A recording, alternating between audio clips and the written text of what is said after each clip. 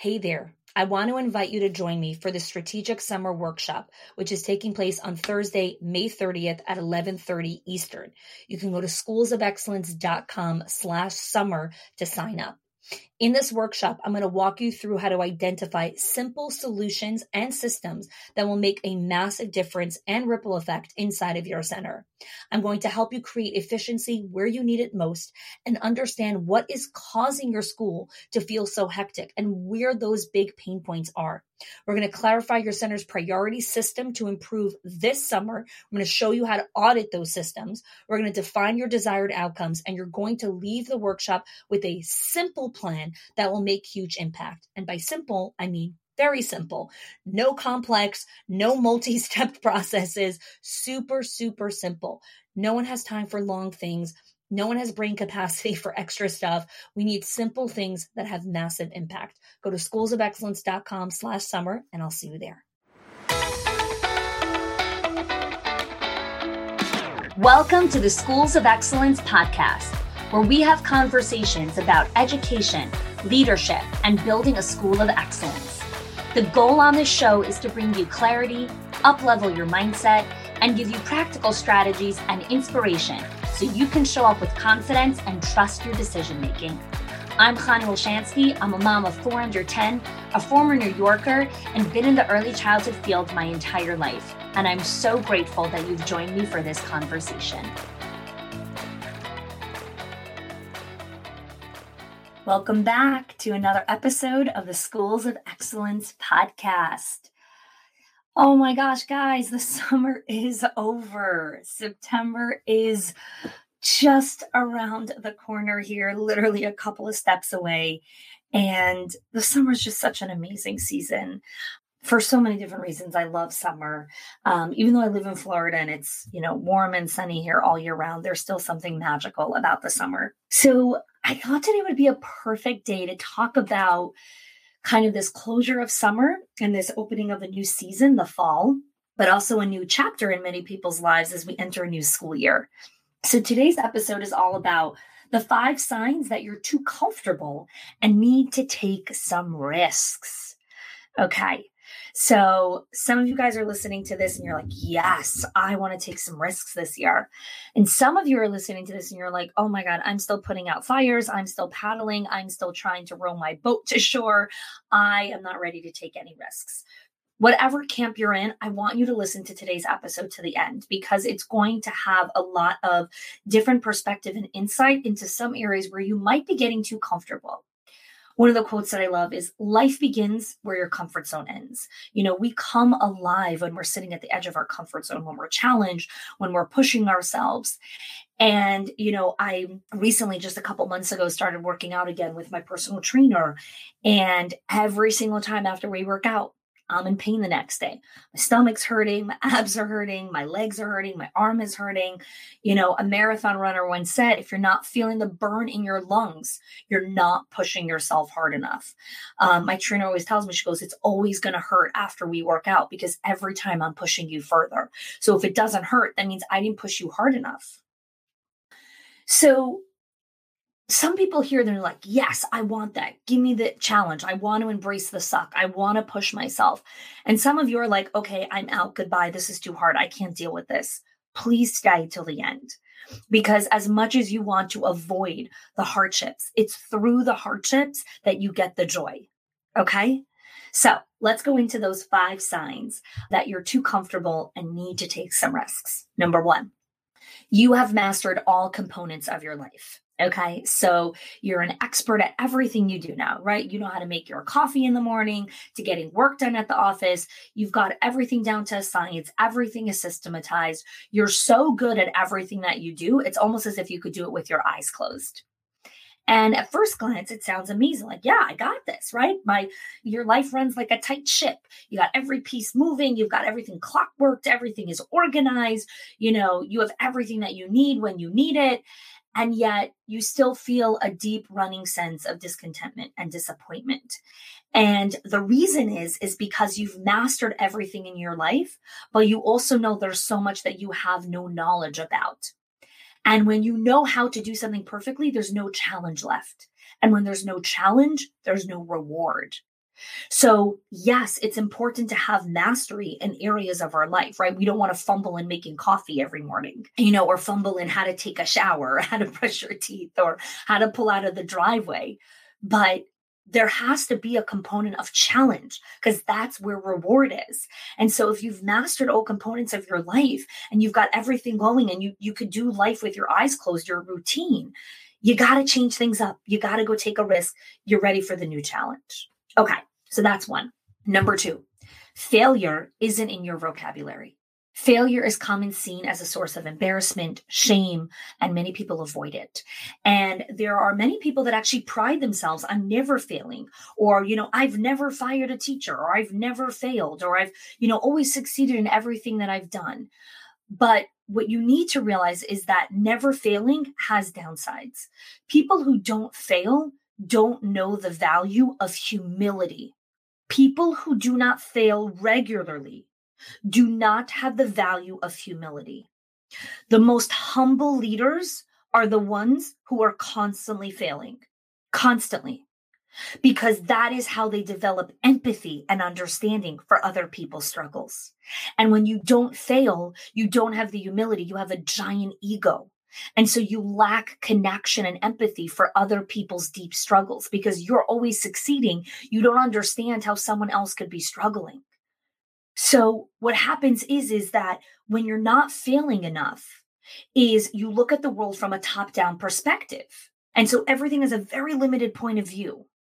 And what's important to realize is that every success comes with mountains of failures beneath it. Failure forces you to learn what works and what doesn't work, which helps you grow as a human being. And that's why we're here, right? If you've never failed, it means you've never pushed yourself high enough. I'm going to say that again. If you have never failed, you have never pushed yourself hard enough. And you may be listening to this, oh, I failed before. If you're not failing consistently, it means that you are not pushing out of your comfort zone enough. You need to be constantly failing at things, because that means you're pushing out of your comfort zone. I actually document my my failures. I actually told this to the team once and their eyes popped out. And I said this in a conversation, I think in one of our Owners HQ coaching calls, where I said, I document how many no's I get. I document how many times I try something and I fail at it, because I know that if I'm failing also, I'm also succeeding, right? I get to enjoy a lot of different success that we've had in the business. This podcast has been a tremendous success. So many listeners, so many downloads, so much viewers, so many podcast reviews. But I also know that with every mountain of success, there's so much failure that comes underneath it. There's so much hard feedback that comes. People get disappointed in what you put out. Not every single thing that I put out, everyone's going to like. And I have to remember that's part of the journey, right? People are going to give you that feedback. And so failure needs to be in your vocabulary to continue to grow as a leader. All right, so that's number 2. Did you ever wish you knew exactly what to say to a teacher, to a parent, or someone from your administrative team in one of those hard moments where you're like, oh, God, I wish I knew what to say right now? How we say something with our choice of language, our choice of words, our body language, our intention, and the environment that we set makes all the difference to sustaining the School of Excellence. The Schools of Excellence Scripts Workbook is a 37-page document with scripts collected from 15 years of experience working in schools and early childhood leaders. These scripts are there to help you design and navigate difficult conversations in ways that build great cultures. Some of the scripts that we have in this workbooks are talking points to invite collaboration and conversation. They are scripts to help hold your teams accountable. Scripts to invite veteran teachers to change and to grow, how to encourage more confidence in a teacher, and talking points for parents who don't want to follow school policy, and so many more. Each script is designed with either an email script, a phone script, or an in-person script. And it's specifically categorized to help you understand how to show up in that conversation, so you can enter the conversation with confidence and trust your decision-making. For more information on our scripts workbook, you could go to chani.me/scripts or click the link in the show notes. Number 3, you have answers, but you don't have questions. I think this is the most important one. You have answers, but you don't have questions. No one knows everything. In fact, look at experts in any field. Every day they're figuring out answers while discovering new things in the process. One of the things that Mayor and I like to do is go and do different creative artwork together. So we'll watch, a different cooking shows, or we'll go and watch cooking demos. We'll watch artwork, glass blowing, pottery making, all these different mastery skill levels of art creation and creative work. Mayor really likes the creative process and the art, and I love watching masters of their craft. And the reason I enjoy it so much is because it's fascinating to watch them be so good at their craft, but also be so committed to the pursuit of constantly researching and asking questions. No matter how many decades they've been, these masters are constantly learning. And so whenever I go to these events and watch these people, I'm always asking them, what's your learning routine? Like, what's your practices for constantly up leveling your skill? What do you do to constantly get better? So if you think you know everything, it's not that you're wrong. It's that you're not putting yourself in other areas where you don't know. The mindset is off. You need the mindset of asking questions. I tell this to all of our members when they join the Directors in Our Circle, our Owners HQ, our Legacy Group. And I tell this to all of my team members also, because I pay for training for all of our team members to go to different trainings based on their role in the company. And I always ask them, if you don't have a question for the coach, you did not push yourself that week. If you do not have a question for the coach, you did not push yourself that week. I tell this to every single one of our members. When we have coaching calls, when we have times to come and ask questions, if you don't have a question, you didn't push yourself that week. You didn't get enough on the field and get messy and move around and get your hands dirty. Because if you did, you would have a question. You would have a question. I meet with Todd every single Thursday, sometimes twice a week. Every single time I have a question. There isn't a single time that I've come to a support call in 6 years that I didn't have a question. And the reason for that is because I'm constantly on the field. So of course I have questions. So pay attention to your thought process when you encounter an obstacle. Do you shirk away? Does your mind start to turn with responding to, I don't know? That's really an excuse. A better approach is, how does this work? What question can I bring to my mentor, to the advisor, to my friend, to a colleague? Leading with questions rather than answers keeps you curious about the world. It forces you to reach out of your comfort zone to explore. And that's where more humility comes from as a leader. So number 3 is you have answers, but you don't have questions. Ask more questions. All right. Number 4, you avoid any and all conflict. All right. Let's be honest. Most people don't like conflict, but most people would prefer to go on with their life and ignore conflict. And in the vast majority of cases, the decision to avoid conflict is usually not the right one. Okay. What we need to remember is that conflict and jumping in and navigating the conversation, navigating the difficult conversation actually brings you closer together. It actually creates a stronger culture. The deeper that you get into something, the deeper that you get to the root cause, that you ask the right questions, that you lean in with curiosity, that you try to really see someone else's perspective, that you have the emotional intelligence to hold your opinion and sit there and respect someone else's difference of opinion.